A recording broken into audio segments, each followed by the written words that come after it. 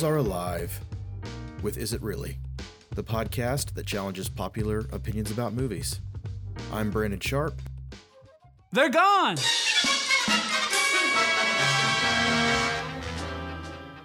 I'm Zach Smith Michaels. And I'm Mitchell Dupree. And tonight we're discussing a few of our favorite things and asking, what is The Sound of Music? So Zach, why don't you give us a little plot of The Sound of Music before we get started here? Set against the backdrop of an impending Second World War, we meet Maria. She's a flibberty-gibbet, a will-o'-the-wisp, but how can you keep a wave upon the sand? She bends a few rules at the Abbey and is assigned to be a nanny for a Navy admiral named Captain Von Trapp. Von Trapp is a widow with 7 children. 7 children who have a tendency to chase away all of their nannies. Maria feels up to the challenge, but is baffled when she finds out that the good captain is a spicy slice. Will she gain the children's trust? Is love in the air? And what are those Nazis up to? What are some other classic movie musicals that we can compare The Sound of Music to? All right, so when I was a kid in school and we had music class and we'd have like a movie day, we would either watch The Sound of Music or My Fair Lady. We did Sound of Music because, Do, Re, Mi, and I think we learned diction from My Fair Lady. Yeah, I think of Audrey Hepburn and Julie Andrews and Rex Harrison and Christopher Plummer. Well, I think of one of my favorite musicals is Cabaret, and it could not be more different. It is very dark in tone. Obviously, they're both about World War II, so that's the comparison I draw. Yeah, it's interesting to me because I was really reflecting this week on what do I want when I go to see a musical? Is it one thing? Is it many things? And I think a musical like The Sound of Music is so enjoyable and it's so escapist and fluffy, where a musical like Cabaret is stark and it's holding up a mirror to the audience. So it's interesting to me how different these shows can be while touching on some of the same subject matter. Well, I chose 1971 Fiddler on the Roof, and I'm actually more familiar with the stage version of Fiddler on the Roof than I am with the film. But I have seen the film. It's a very nice little picture. I'm not sure if I'm pronouncing his name correctly, but Topol as the man who plays Tevye, and I feel like he's fantastic. One of the big things I kind of contrast between the two are the Fiddler on the Roof feels tonally like it could actually take place in that imperial Russia, the Jewish culture, whereas a lot of the songs from Sound of Music, they're not distinctly Austrian or German. They could be that movie could have taken place anywhere really, and except for maybe like Edelweiss or something. But for the most part, like the songs are pretty cross-cultural. You know what I was thinking about, though, is when I think about other classic movie musicals, I never think about those animated Disney films. Mm-hmm. Well, they're not classic. They're like 20 years old. Well, I mean, I'm thinking like even if you go back further, like, your Bambis and your kind of older Disney films. Snow White. I think they were doing, Snow White, for instance, Pinocchio. For a lot of people, that's kind of the only exposure that they'll readily accept to musicals, because there's kind of a lot of like, I don't like musicals, I don't like when people just sing out of nowhere, but Disney kind of gets a pass with that, you know what I mean? Yeah, right. They definitely do. do. Something feels different about a Disney musical. For one, we get introduced to those at a very early age, and they just feel more ingrained into our society. Is like when you're watching something like The Sound of Music, it's like, oh, we're watching a musical here. Right. It's almost like there's a distinction made. Now, this is a musical, boys and girls. Well, not to mention that the Disney movie musicals were written to be movies originally, where when we're watching what we've been calling movie musicals, they're really film adaptations of musicals. So it's as removed from being a movie as an adaptation of a book. It's very difficult, I think, to take something that was meant for the stage and make it a good movie. Oh, yeah, 100%. I was actually thinking about that. Maybe my favorite musical of all time, the last 5 years. It's fantastic on stage, but the movie just doesn't quite work. It doesn't make the transition nicely. But I mean, the music is still there. The performances are all the same. It just doesn't land, because I think when you're watching something on stage, there's more of a you're waiting to be pulled in, whereas when you sit down and you watch something on the big screen, you can see all the bright lights and all the colors and the editing and the sound and everything, whereas when you're on stage, you're kind of just like looking around and figuring stuff out. I think with the theater, there's only so much they can do, and you're required to use your imagination more, which in turn creates a more complete experience. A movie, you can do anything now, especially nowadays. The possibilities are endless. There's also something nostalgic or precious about the original way you saw that story. I saw Fiddler on the Roof on stage the first time I ever saw it. And let me tell you, when you have the cast singing Anna Tevka and they're like walking out through the audience, you'll be hard pressed to not melt into a puddle on the ground. Whereas the movie just doesn't hit you as hard for some reason. You know what it feels like? Have you ever like seen an amazing sunset and then you get out your phone to take a picture of it and it looks dinky? There's just, you're not able to capture the power. It's still special, but there's something about the scope that gets lost. You know, even I think of like Les Mis, which is just so large in every way. The film could not feel more sterile to me, just impotent. It does not really affect the way that it should, because it's just so difficult to capture the same magic. Right. And I think that the opposite can happen. Like, again, going back to the last 5 years, I think that's my issue with the movie. When I saw the play, it was in a black box theater, like 2-person show, and it just felt like very personal and like it was speaking to me. However, then when you see the movie and you see all the bright colors and all the big choreography and kind of all the extra stuff, it loses its personal touch. That brings up an interesting point. Who's the audience for movie musicals? You're never going to make all the theater people happy, right? No. The purists, you know, who want it to be a certain thing. But I remember when I saw Les Mis with my family, like literally, I think my dad was like, "Oh, they're going to keep singing the whole time." Mine too. Like, yeah, like, oh, you are in for it. Does that go the other way from screen to stage? Well, I remember when they made Rocky into a musical, a Broadway musical, and I'm thinking to myself, all right, well, if you love Rocky and you love lavish musicals, who are you, right? Like, who in the world are you? I don't know who this was supposed to be for. Anyone can go to the movie theater. I feel like the theater group is quite a bit smaller. I feel like the movie people don't care about something that might get put on the stage. It's almost kind of like an added bonus sometimes. Just like, oh, more stuff. If I were able to see Harry Potter and the Cursed Child on stage, you know, it's just like more Harry Potter. I would enjoy that. I think there is more of a critical response from theater stories that are adapted for screen. I think we're a little snobby. There's just so many bad movie musicals. I don't want them. Ghost the musical. Spider-Man Turn Off the Dark. Oh, it's amazing. Look up pictures of the costume sometime. What about Elf the musical? Yeah, that's a great example of a terrible, terrible musical. It's a story of Buddy the Elf. I feel like where these musicals struggle are with the songs, right? The songs are all pretty weak. Yeah, a bad song can feel like an eternity. When I watched Elf, I was thinking, oh, this could be so much fun. His Journey to New York is like a nice song. Like the song the elves sing in the workshop could be a nice song. Like oftentimes there's a lot of potential, but if the songs don't work, you're just kind of like, oh, here's a worse version of something that you love. All right, well, I have a nug I've been wanting to drop for a smidge, and I'll call this nug The Greatest Showman. And you're about to break some hearts. Here's why we have to. There's no way we cannot talk about The Greatest Showman, because it's a great example of a movie that audiences loved and critics hated. Very similar to The Sound of Music. Right? So, first of all, is The Greatest Showman the great-great-great-grandchild of The Sound of Music? I don't like hearing that. Yeah, me either. Second of all, I think it tells us that critics and audiences want something very different from a musical. I don't know what that is. I mean, Mamma Mia is another example of like, critics don't love this, but I'll tell you what, my mom and sister do. So I don't know exactly if I can pinpoint what musicals are supposed to offer the public. Sure. And again, with Greatest Showman, I was like, well, I'm here to have a good time. And then I felt like the movie tricked me.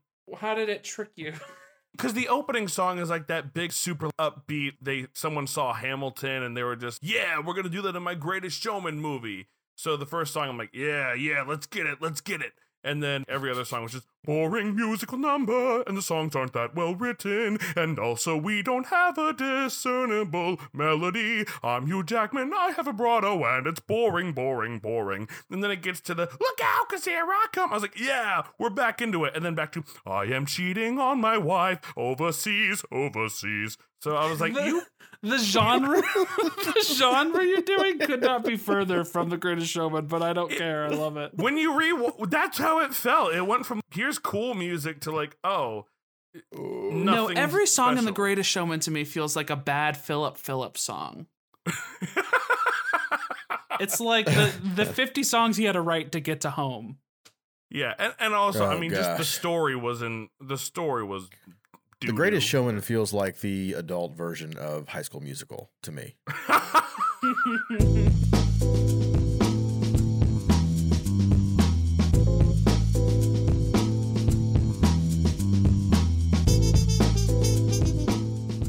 Now, Fräulein, I want a truthful answer from you. Yes, Captain.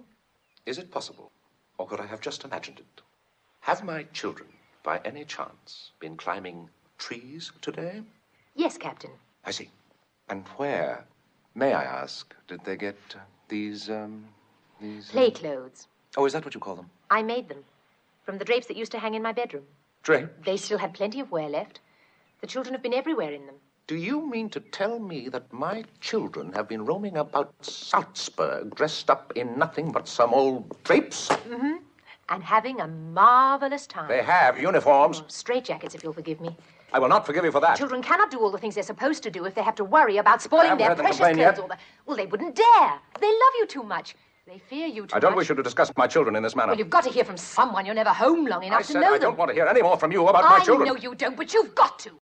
I just want to make sure we're on the same page about one thing. Yes. I think Christopher Plummer is great at this. He's just magnetic. He brings a dark snarkiness. Yeah, he's oddly funny, like in that little thing of like, could it be possible? Or could I have Yes. just imagined it. Yes. Like it's like that little bit of humor that's in there. It's kind of interesting in that scene to see it fade away. It all seems to go right out the window when she goes, "Oh, I made their clothes out of those drapes."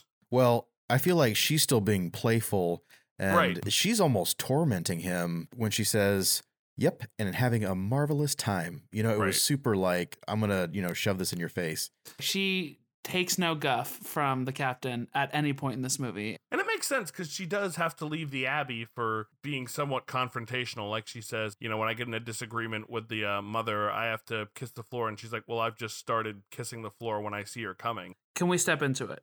There are Okay. two major conflicts in this movie. The first one being that a father is upset that his children's clothes are made out of curtains. And the second one being that the Nazis are invading Austria, and they are given the same narrative weight. Because the fact of the matter is, no one in the world would be able to know that those were originally curtains. I don't feel like there were curtain stores back then in Salzburg.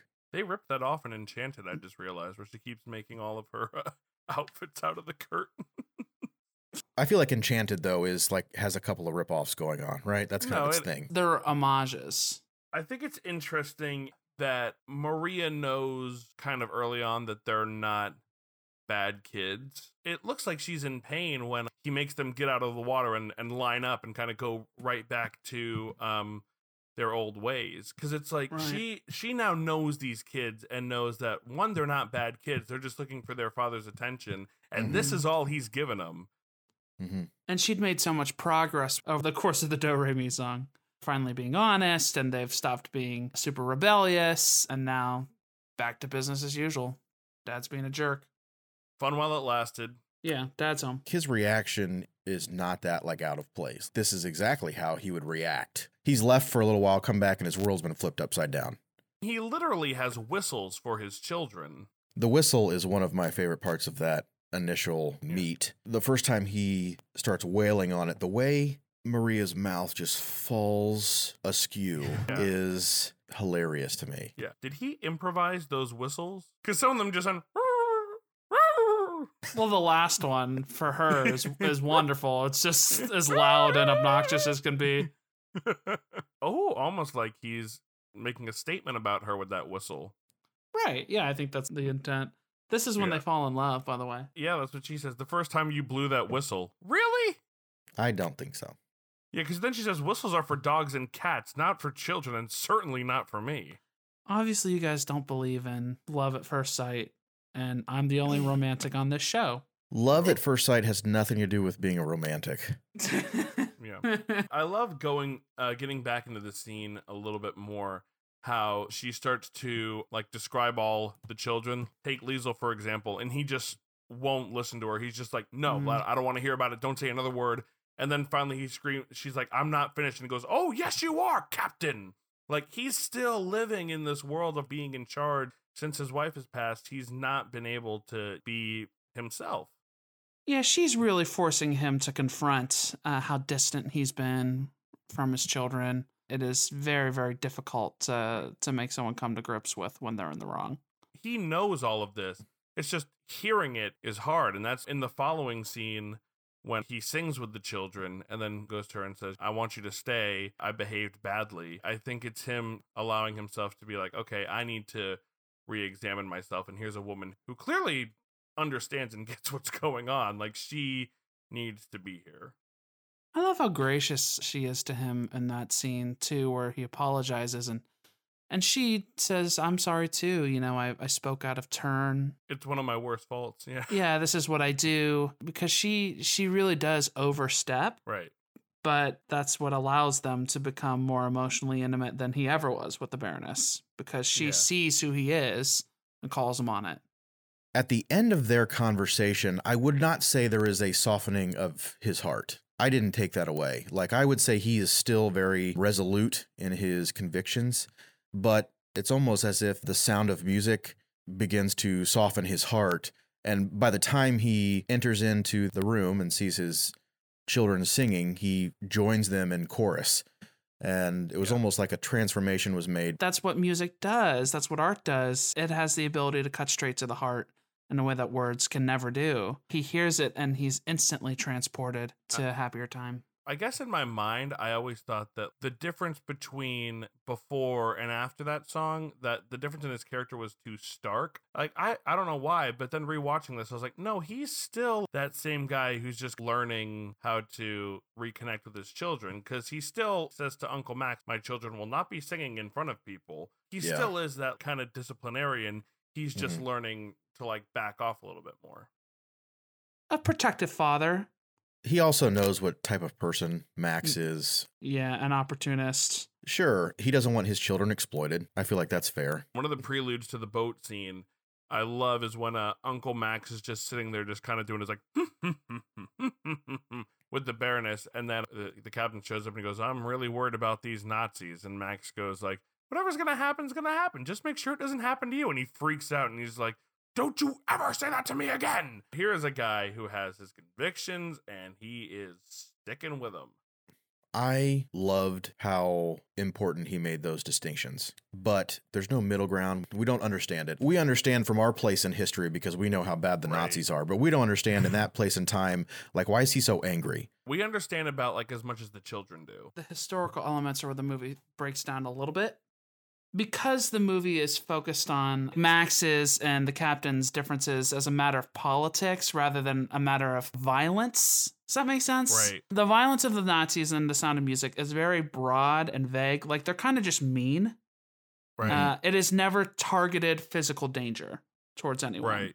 I think I would be less frustrated if they didn't have Max as a character, honestly. Like, Max is implied to be maybe gay or maybe Jewish. That implication is there, right? Mm-hmm. And they do that so they can have their feet in both pools of like, there were people affected, but not really. Max is the stick your head in the sand character for me. The ostrich, don't ruffle feathers. this doesn't feel like a full-blown occupation. It feels like there are a few Nazis going around throwing some flags up and they're hanging out in downtown Salzburg. There's no SS office established and officers marching the street. But that's what makes it possible for that scene jumping, serious, light. It's just like, yeah, because the Nazis, that doesn't feel that serious to me. Like there's some flags going up and then Captain Von Trapp tears it down. You know, it's just like it doesn't feel very heavy. And then there's the sneaky butler. We're led to believe that he's involved somehow. He chats with the messenger and then he's staring at them as they're driving away. He's a mean guy. He's mean to Maria from the get. So he's sketch. The butler is?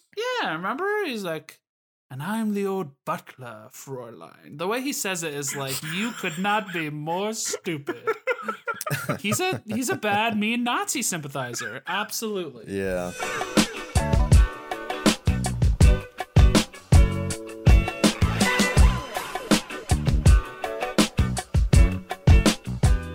Say we were to look at some of the great movie musicals of all time, and then from that form an Avengers team, if you will, of our favorite characters. Who would be your top choices, fellas?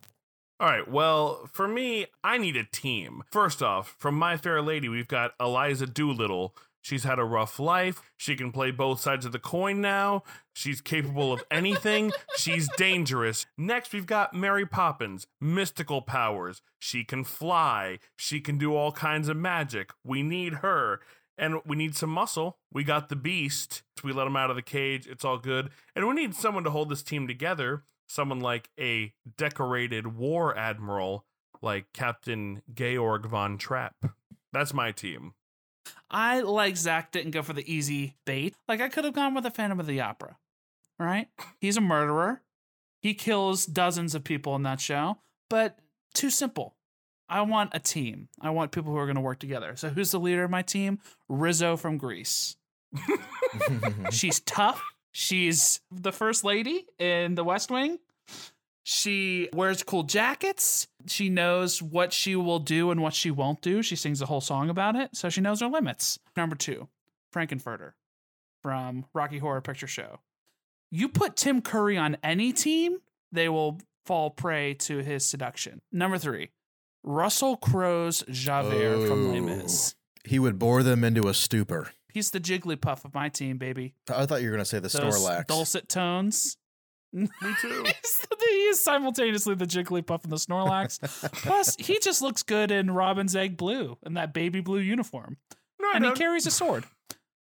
Fourth up is the MC from Cabaret. And I could go Alan Cumming because I think he's awesome, but I'm going to go Joel Grey. All right, here you go. Every team needs like a wholesome choice, right? Christian from Moulin Rouge, played by Ewan McGregor. Starry-eyed, that all-American, even though he's British, voice. The Captain America. Yes, the Captain America, if you will. Correct. That's sacrilege.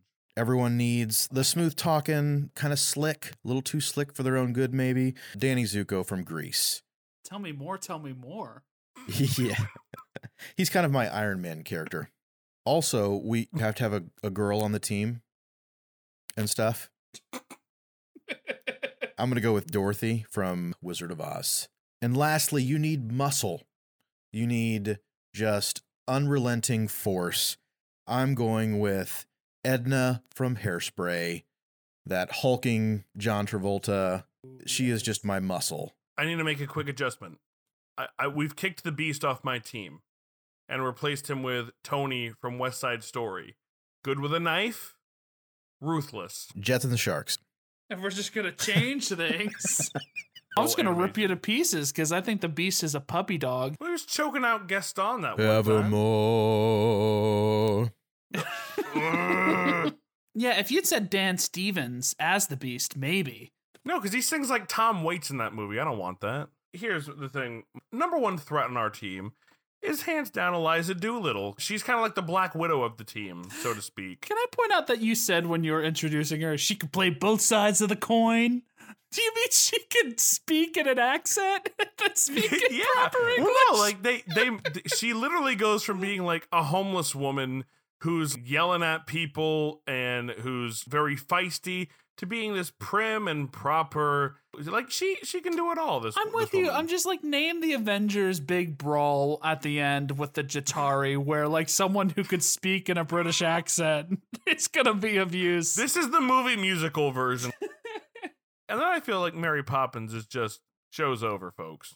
I'm terrified of Mary Poppins, actually. She's like the Dr. Manhattan of the musical theater world. She can jump in and out of different realities. And she could be Julie Andrews or Emily Blunt. Oh, if you want to have your cake and eat it too, then you cheat. No, that sounds Fine. like cheating. I'm gonna It is. replace I'm gonna replace the MC with the Phantom of the Opera and go by Zach's rules. And I want Carrie Underwood as my Maria also. Why did you Because do that no to one yourself, said anything Brandon? about it yet. How can we not? I don't want to. Yeah, how did we miss? Well, she has one volume and that's loud, so she Yeah. would be able to use her voice to just belt over the Oh. enemy. Yeah, let me tell you who my favorite character is Friedrich in that live action one. I'm Friedrich! I'm 14! No, you're not. I see that you both wisely have chosen not to come after Russell Crowe's Javert because he's bulletproof. Here's the thing, though. Like, he gets hung up on one guy who stole a loaf of bread, so your team's gonna be like, all right, we're going to get the bad guys. And he's like, wait a minute, I have to go get this one man from long time ago. Like, he doesn't do his job because he's too busy trying to get this one guy. Now that is a good point. That is a good criticism. Mm. This is going to sound bad. I don't want young Dorothy on a team with Danny Zuko. That's no. That's a recipe for an after-school special. Listen, Dorothy comes equipped with bodyguards.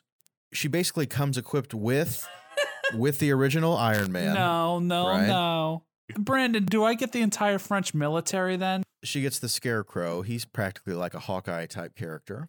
Then, of course, the Cowardly Lion, which, I mean, possibilities are endless there. Hulk? I think the possibilities are pretty finite there.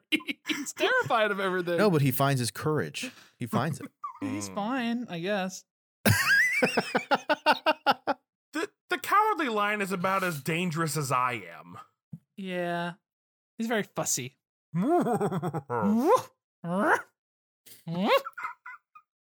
Ooh. I don't remember all your other picks, but I appreciate it. He had Zuko, he had Garland, he had... Did you say you had All right, Maria? well, let's just start with Zuko. He's going to be in jail 10 minutes in. But this is the Avengers. This is the Avengers. That's the kind of people you want on this team. Right? Prisoners? I saw Avengers Civil War. They end up getting arrested. Deadly individuals.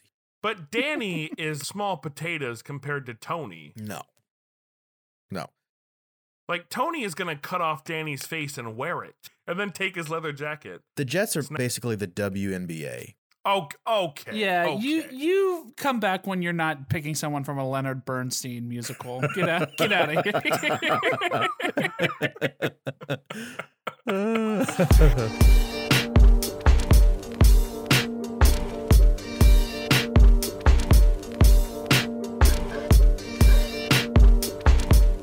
Can you please talk about the Baroness and Maria in this next bit, maybe? One thing that I find interesting about the relationship between Captain and the Baroness is he goes to her house and spends like a month there. It Yeah, seems to Vienna. me like this relationship takes place away from the children. They're living this fantasy, like his kids don't exist almost. When she does finally meet the kids, there's this governess that they're in love with. She does what she needs to do. I think the scene that really clicks for her is when they're passing that ball around and she's really trying. That's like her A game with trying to connect with the Right. kids. That's all she's got. And it just is clunky and it doesn't work. And she's just like, okay, we can take a little break. I think that's kind of when she's like, this is not going to work. I remember always being sad for her and feeling upset at the movie because it feels like it punishes her for not being maternal. Right. Like she's not as good with kids, so she's less worthy of love or something. That's really not what it is. They end things amicably. It's not a good fit.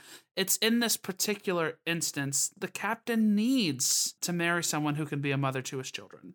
I think the captain is still mourning when we Yeah. meet him at the beginning of the movie, right? And then Maria kind of brings him back home to reality, to his life. I thought this was actually a really clever bit of writing when Maria starts praying and she goes, "Oh, Father, now I know why I'm here, to get these children ready for a new mother." And it's like, yes, you are. Also, Yeah, it would be criminal not to bring up the sisters and Reverend Mother. I must say, there were a couple actresses who I was like, are you a real nun? Because some of the acting here Is awful. I agree. the I'd like to say a word in her behalf. Maria makes me laugh. Oh, don't talk about Sister Margareta that way. Oh, Is that who that is? don't you dare. Of the 3 or 4 nuns that are standing there, she's the one who clearly has a soft spot for Maria. I love the mean nun who keeps singing "a clown." I love the way that nun says curlers. She has curlers in her hair. Curlers in her hair.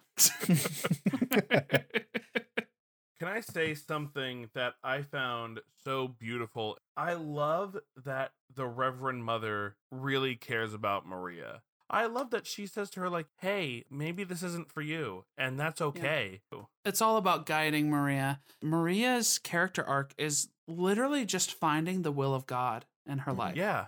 That Yeah. is her primary motive. She just wants to figure out what God wants her to do. She is wholeheartedly supportive of that. I think the Abbey represents this safe haven for Maria. Like, Right. Maria will always have a home at the Abbey, even though Right. she has chosen this other life. There's that beautiful exchange. The last words that Reverend Mother says to Maria before she gives her the key to the gate, and watching it this time, now having children of my own.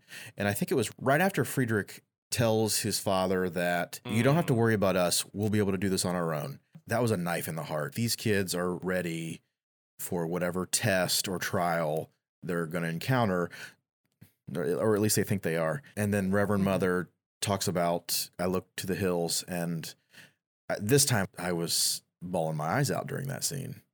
Can I make a joke now? Please. I will say I was not overly fond of Maria walking down the aisle and the nuns singing, "How do you solve a problem like Maria?" Because it's almost like a man, a man, a man. I'm so glad you said that. Patriarchy marriage, patriarchy marriage. I love how beautiful the scene is, but Yeah, it looks the great. message of it is disgusting. It's not. This is great. how you solve a problem like Maria. Is Oh, the Sound of Music sexist? No.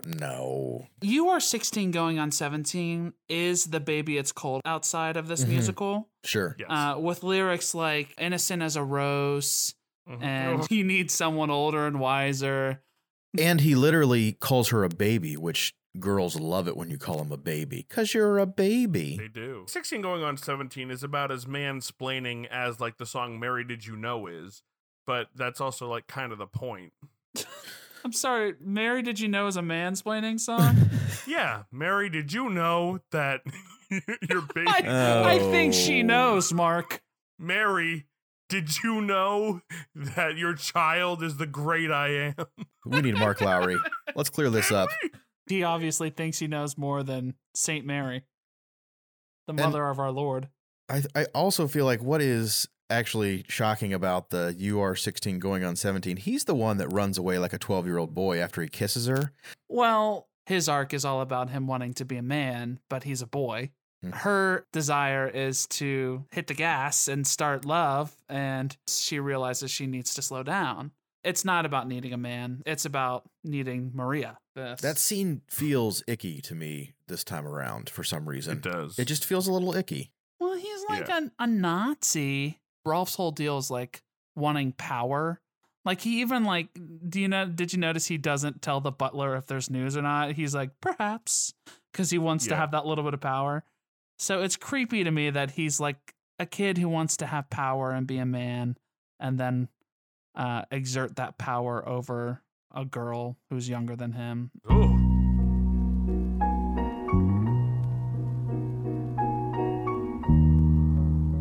What is the sound of music to me? Well, I made a list. The sound of music is goats and lederhosen. Stunning shots of Austrian scenery and an indelible performance by Julie Andrews. It's a movie so popular and enduring, it's managed to overshadow Salzburg's other famous son, Mozart. It's the magic of Rodgers and Hammerstein's music that lifts us up to the mountaintops, and the second best movie about nuns thanks to Whoopi Goldberg and Lauryn Hill in Sister Act 2, Back in the Habit. It's a message of courage and choosing hope when life gets hard. It's yodeling, marionettes, and romantic gazebos. It's the desire we all have to be part of a happy family. And for those who would say it's too sappy or sweet, I'd say it has a tremendous amount of heart. An optimistic view of the human spirit? Maybe. But I welcome the occasional celebration of the beauty of being alive, and that is what The Sound of Music is.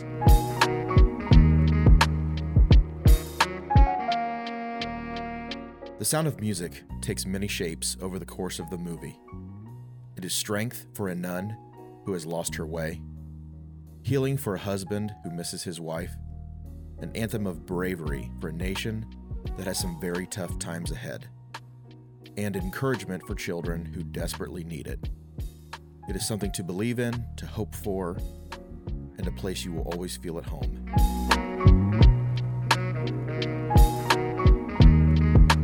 Music in its best form can be an escape. Music helps us cope, it helps us grow. Music is a constant companion. Captain Von Trapp needs to heal after his wife's death. The children need a loving guardian. Maria needs a place to belong. How do our characters reach their arc? Music. The Sound of Music is a sound of healing, growing, unity, and love. The Sound of Music is self-discovery, and now, as the Von Trapps flee into the hills, we know that they will persevere due to their knowledge of the sound of music.